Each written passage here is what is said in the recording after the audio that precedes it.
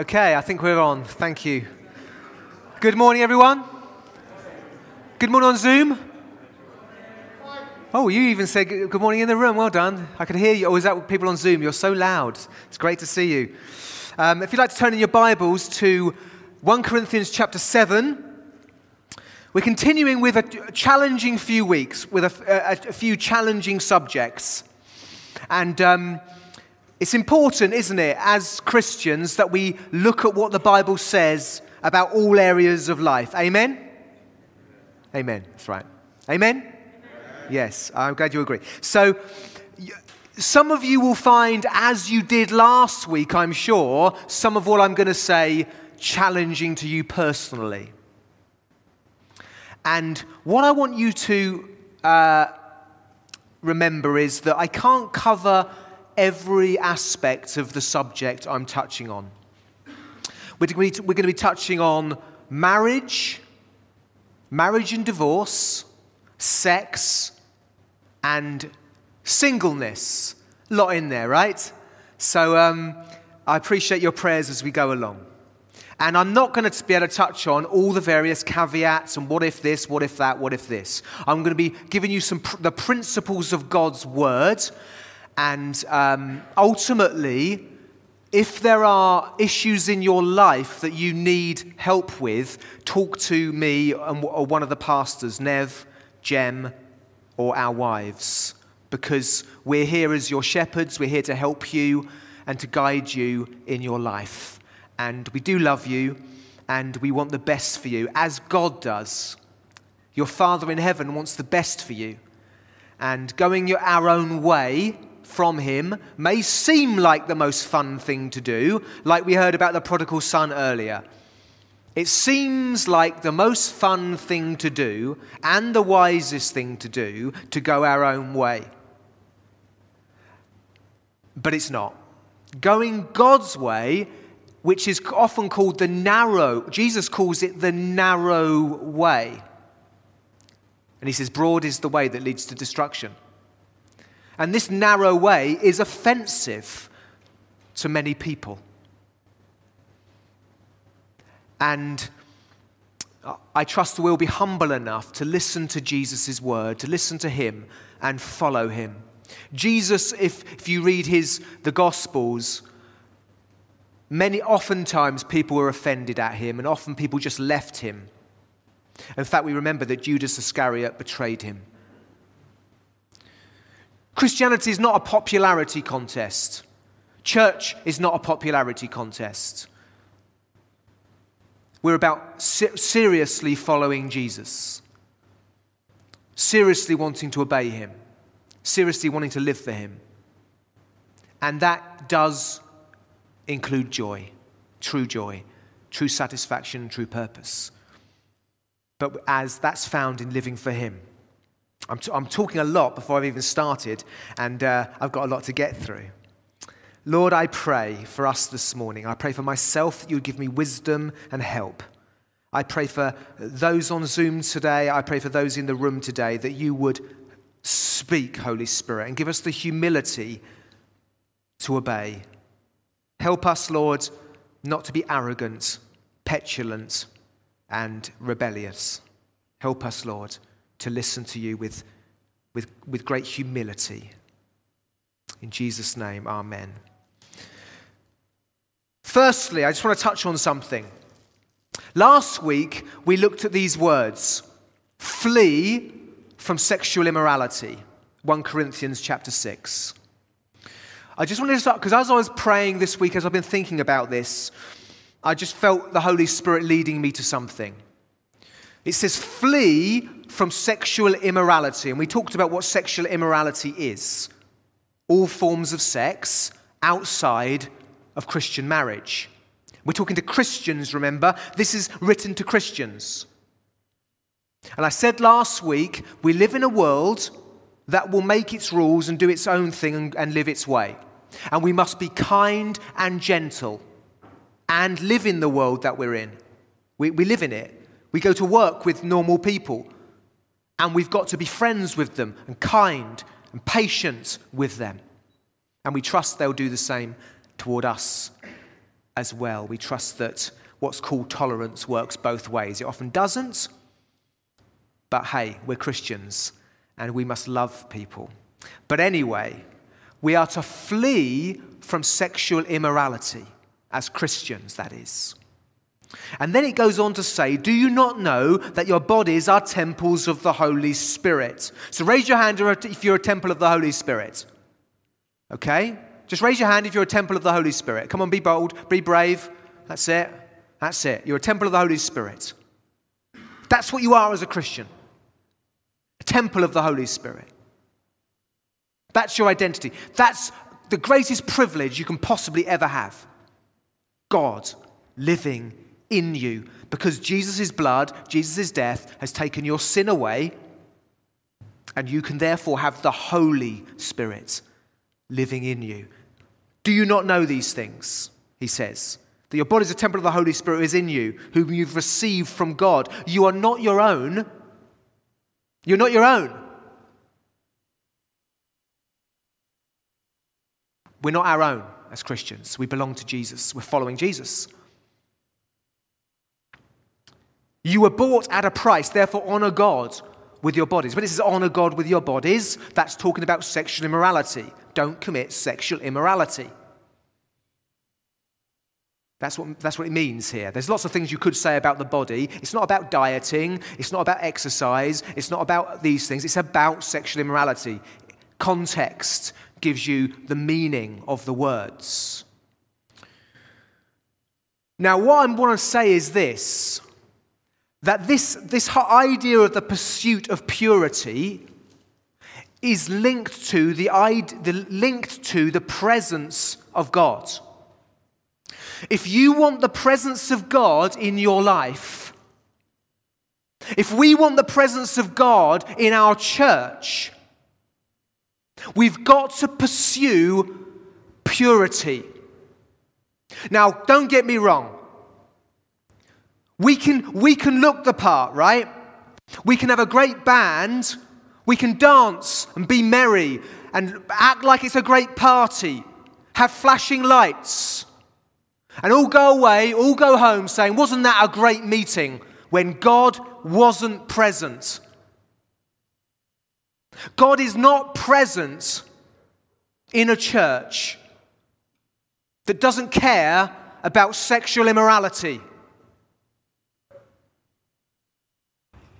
You can find many churches that don't care about sexual immorality, and I can understand the temptation, don't get me wrong.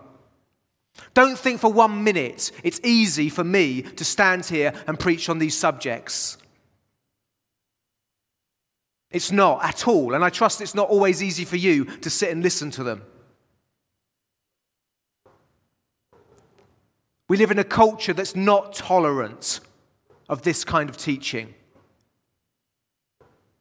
And some of you will be tempted to move away from it because you don't want to be despised at work.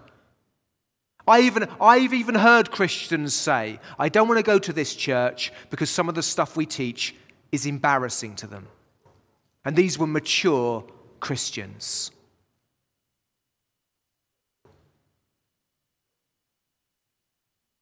These are difficult subjects, but let me say to you, friends, if you want to know God and the joy of God and His presence in your life, then you've got to pursue purity.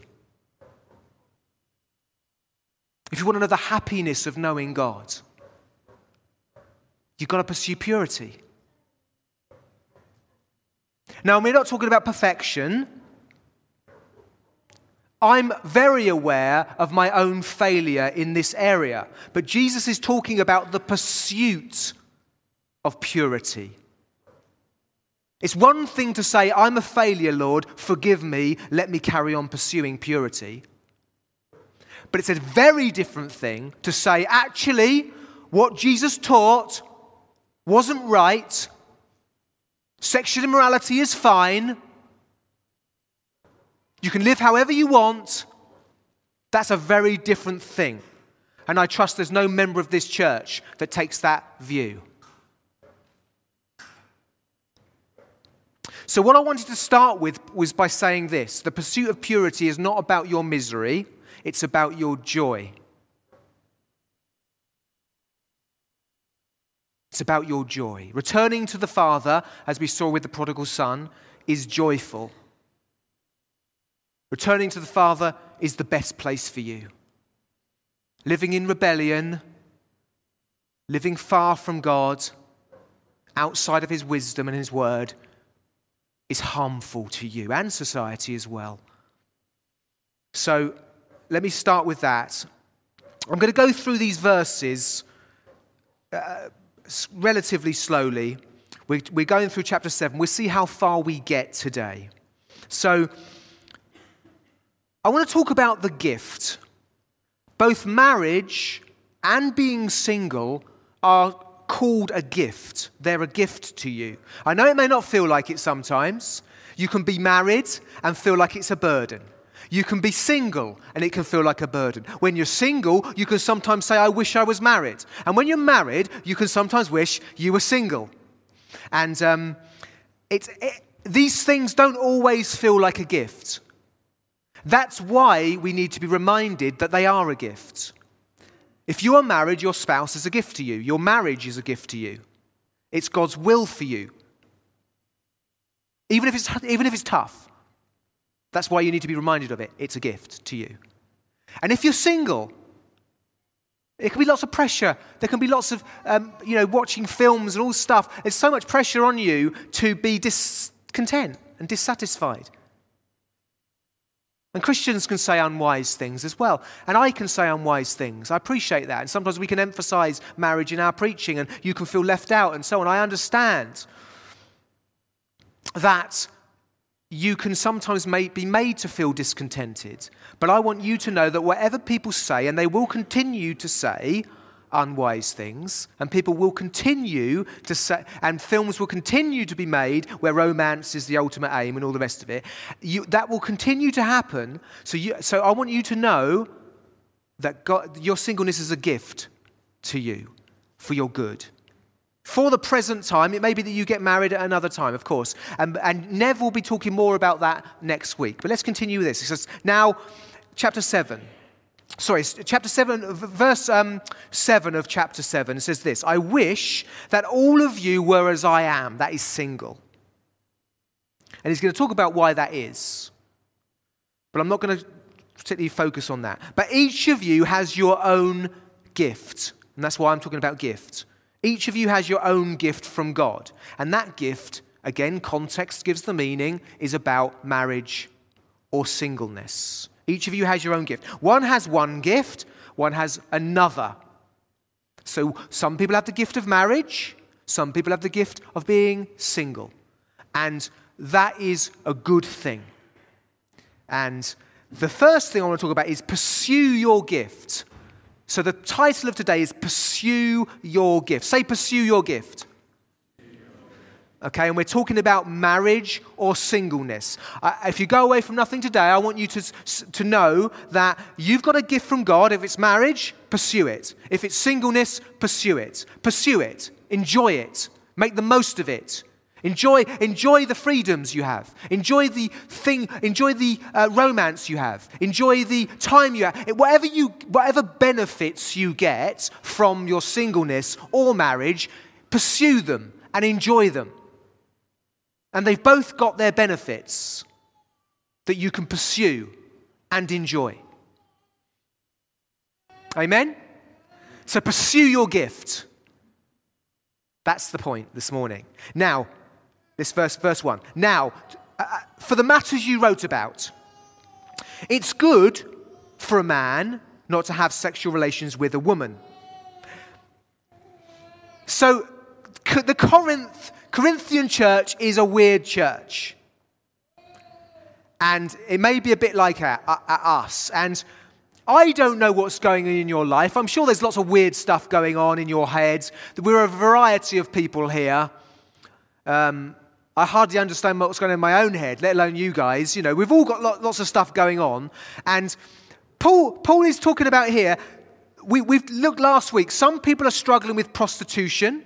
Some people are struggling with same-sex attraction and same-sex relationships. Some people are struggling with sleeping with their mother-in-law. There's all sorts of stuff going on in this church. People are divorcing. People are, but they're also saying it's good for a person not to have sex. In other words, there are some super spiritual people at Corinth that are saying that if you really want to be spiritual, if you really want to know God, then you've got to not have sex. And I know for some of you are thinking, what? What kind of weird world is that they live in? But I want to tell you now that if you meet super spiritual people, you will meet some of the strangest people on earth. You will get all kinds of strange stuff when people go weird on religion. And one of them is around sex. Don't have sex, and then you will please God. Sex is just about having children and whatever it is. Okay? Let me just blow that out of the water for a minute. Sex is not just about having children. Sex is also for fun. That's the benefit of being married, right? It's one of the benefits. Pursue it. But these people were saying, don't have sex. Keep away from it. Because then you'll be super spiritual and God will really bless you. Paul is addressing this issue. He says, but since, verse 2, sexual immorality is occurring. And the reason why I'm going through very carefully in these verses is because I sometimes feel that preaching is like this. We read a text and then we just say a load of stuff that is just not necessarily related to what's actually written. I want you to really see that what I'm trying to do this morning is actually read through the Bible and explain it. And I hope in your own time you will go through the Bible yourself carefully. Because you become like the culture you're saturated in. You are saturated in a sexual, perverted, and weird culture. It seems normal, what the culture you're in. But people looking in at us are going, what are they up to? That culture that's so deviant and destructive in its sexual promiscuity and strangeness. And you're in that culture. So if you don't get into fellowship in the church and personally getting into God's word, you will become like the culture you're in and end up in destructive relationships. Please, friends, devote yourself to God's word. Otherwise, you will just become like the culture around you. And you'll look back if you're a young person, in say 20, 30, 40 years and say, why did I make such stupid mistakes? Rather than have the joy of being a temple of the Holy Spirit that you can have. And even if you've made mistakes, like the prodigal son, there's forgiveness and opportunity, new fresh opportunities for you. So it goes on. Since there is sexual immorality occurring in the church, each man should have sexual relations with his own wife, and each woman her own husband. The husband should fulfill his marital duty to his wife, that's sex, and likewise the wife to her husband, that's sex.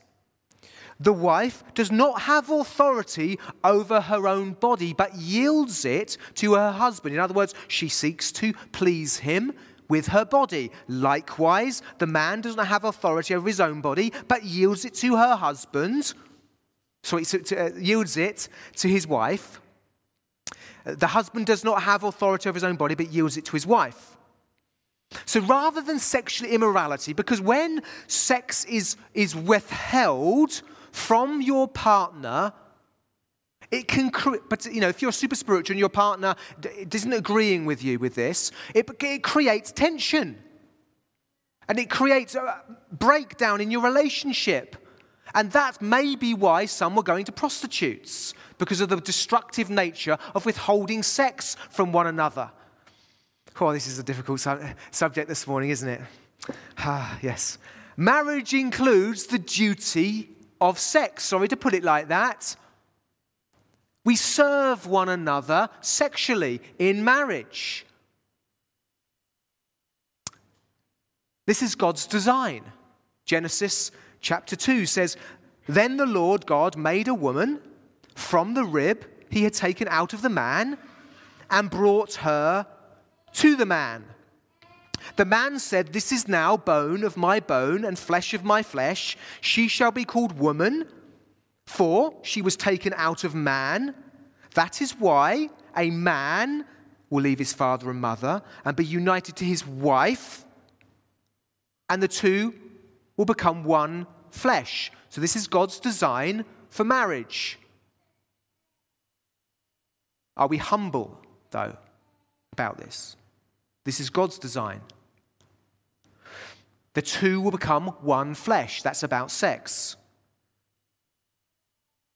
Man, woman, the complementary physical natures of both, becoming one flesh. Marriage involves the pursuit of a healthy sex life. I'm aware that there are single people in the room. We will be talking more about this next week, and I will touch on it today. But we're talking about the text that's in front of me.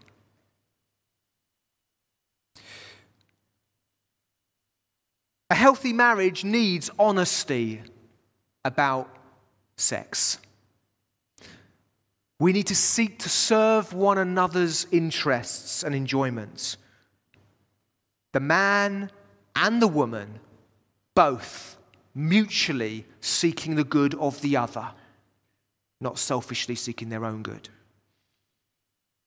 Then it goes on, verse 5. "Do not deprive each other, except perhaps by mutual consent and for a time, so that you may devote yourselves to prayer. Then come together again, so that Satan will not tempt you because of your lack of self-control.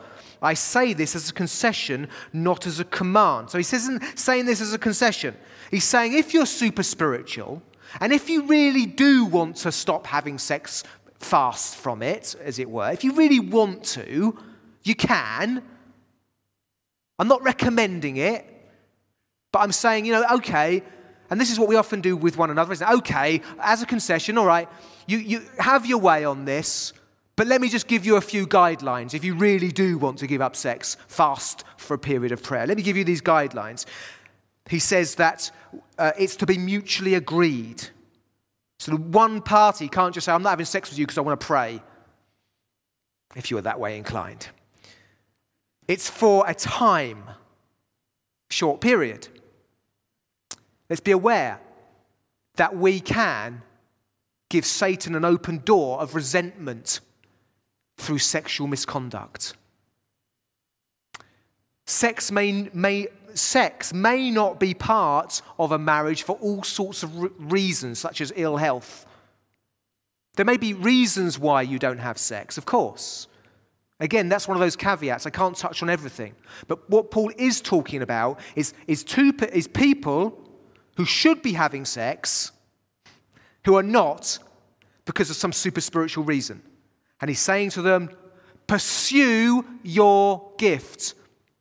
Sex is given to you as a gift for a healthy marriage. It's called making love for a reason. The physical act creates a bond between you. And if you want to feel more in love, have more sex. Whoo-hoo. Try saying that on a Sunday morning in church.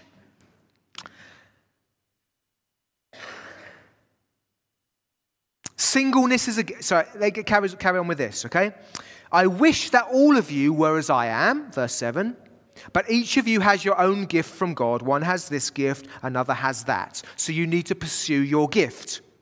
Paul points to the positive nature of being single. Again, I said, we'll look at this more next week. However, we must see that it's a gift. Each has their own gift. We talk about gifts, charisma, gifts of tongues, gift of prophecy, gifts of healing, about gifts of singleness as well.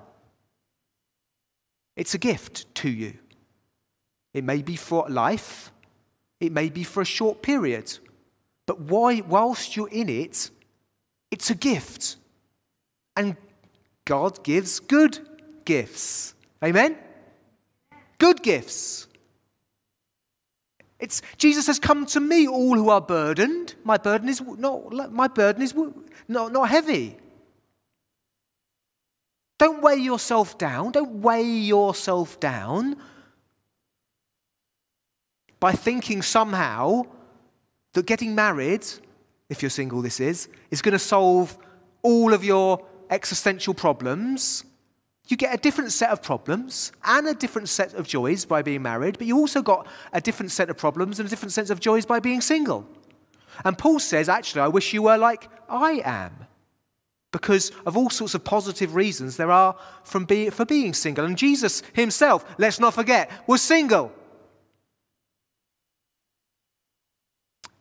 So whatever people say, and however you're made to feel, I can promise you this now, people are going to continue to make you feel bad on occasion for being single. You can't change the world around you.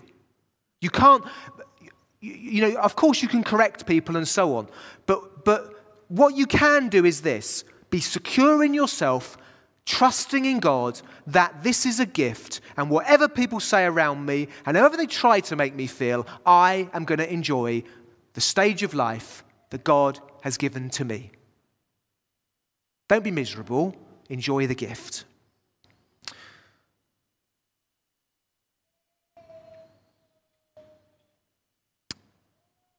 Marriage is also a gift, it says here, and it can flourish. It can flourish. No matter how dead it looks, how miserable it looks, how cold it feels, it can flourish. It's about faith. Faith. Where's your faith? Do you trust God? Do you trust he can resurrect your marriage? It's about faith. Sometimes we have faith that, God can heal the sick. Yeah, he can also heal your marriage. He can raise it up. He can make it better than it ever was. When we're tempted to run out on our marriage because it feels cold and miserable and maybe I made a mistake. No, it's a gift and it can be better than it ever has been because God is great. Is this working? So pursue. Yeah? Oh, that's working again. Just keep it there, just in case. Okay, so a few points of application. Pursue a great marriage. Pursue it. Stop being passive. Particularly, I want to talk to men in marriages. The Bible speaks of you as being the head of your household, the spiritual head of your household. And a massive part of that is you take responsibility and be active and don't be passive. It works, of course, don't get me wrong, wives. Again, single people, I'm talking to marriages here now. So wives, don't be passive. Husbands, don't be passive. If you are passive, you will drift. Don't wait till next week. Don't wait till next year. You'll drift further. Don't be just assume and presume that your marriage is going to last the test of time.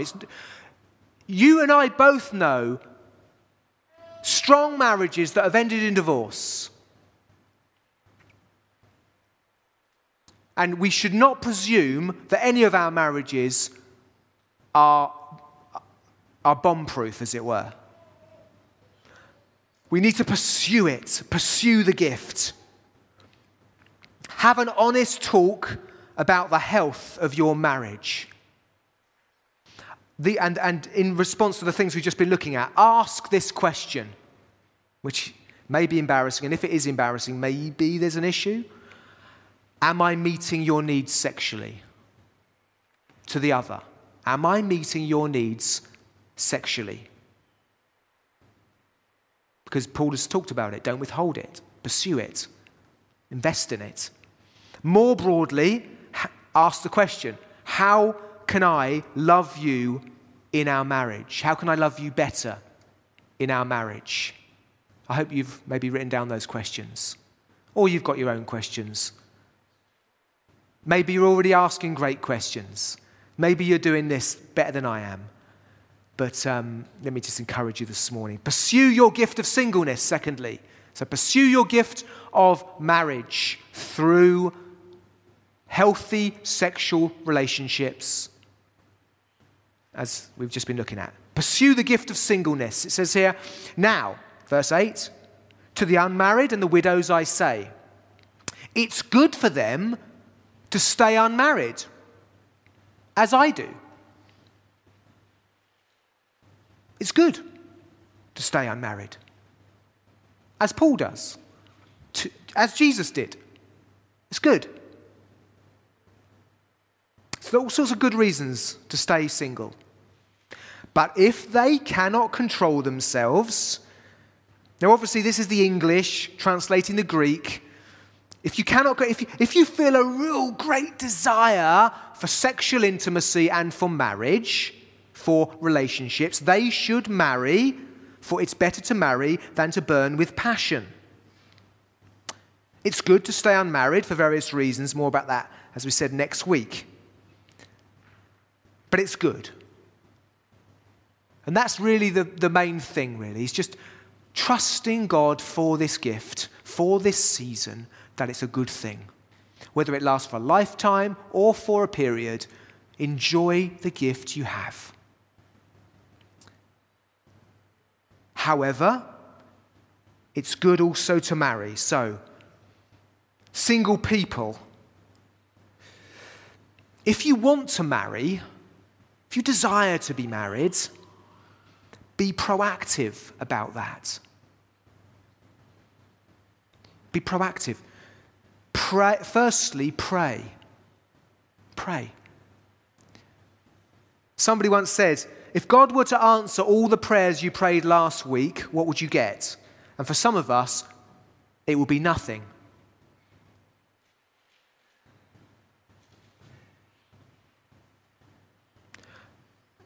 And so, if you want to be married, pray. And pray for the kind of person you would want.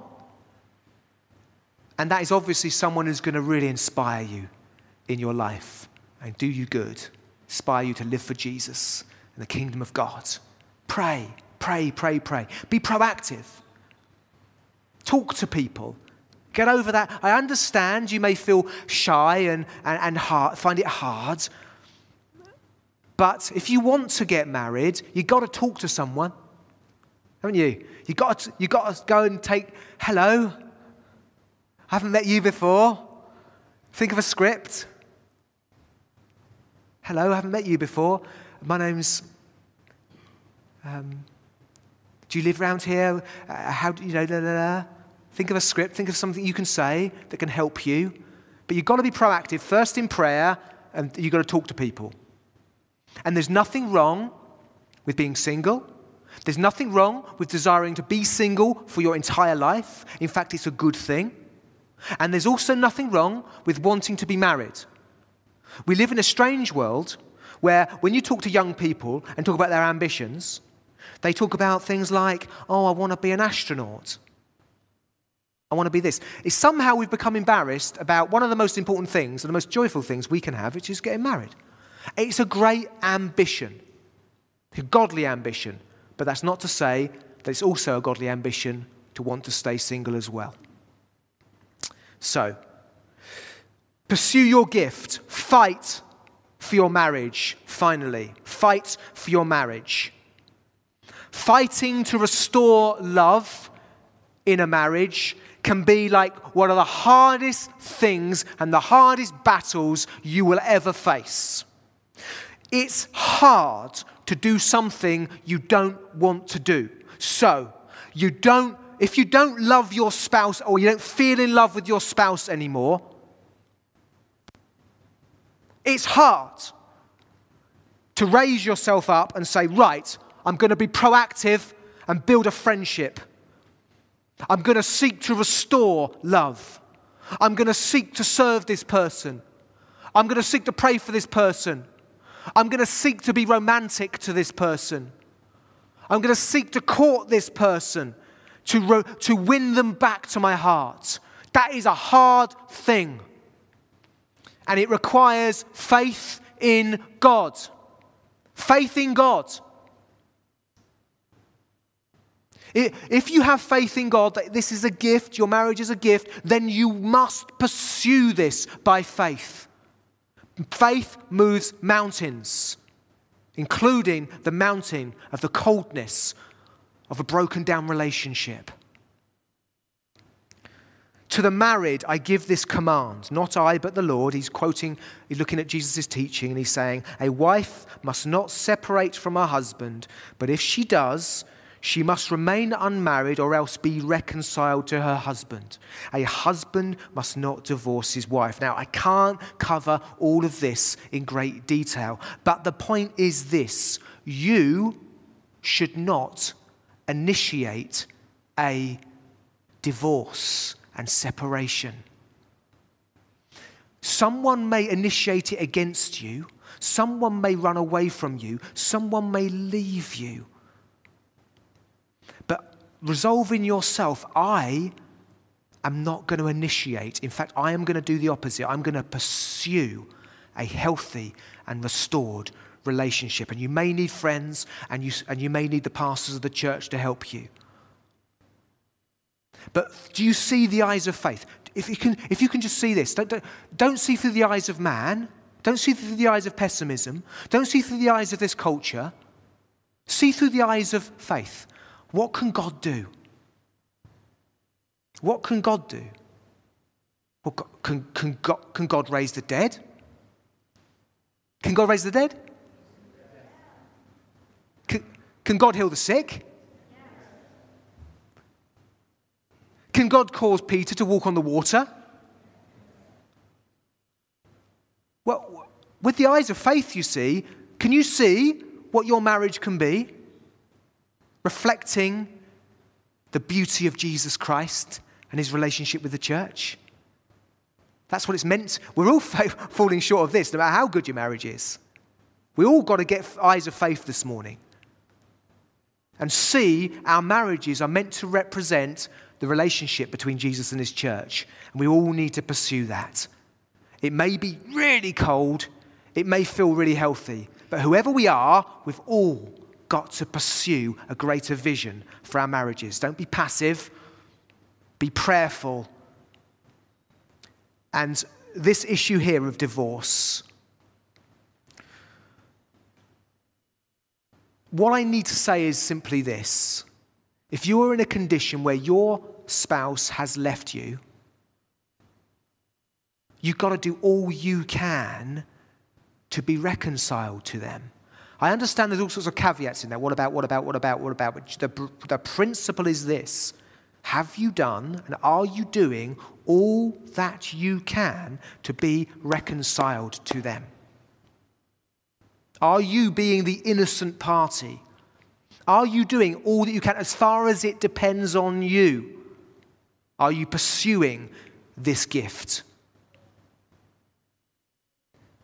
Now, that person may not respond to your pursuit. That person may be hard-hearted. That person may run away. That person may never. There's no way I'm coming back to you. We've got to talk about that. That's a conversation, a personal conversation, isn't it, between pastors and members of the church. We can't be giving every. It's just such a mass amount of different examples that it's impossible to give every example. But the principle is this: pursue the gift of marriage. Pursue it. Do not pursue divorce. Pursue to build your marriage. So the band are going to come up.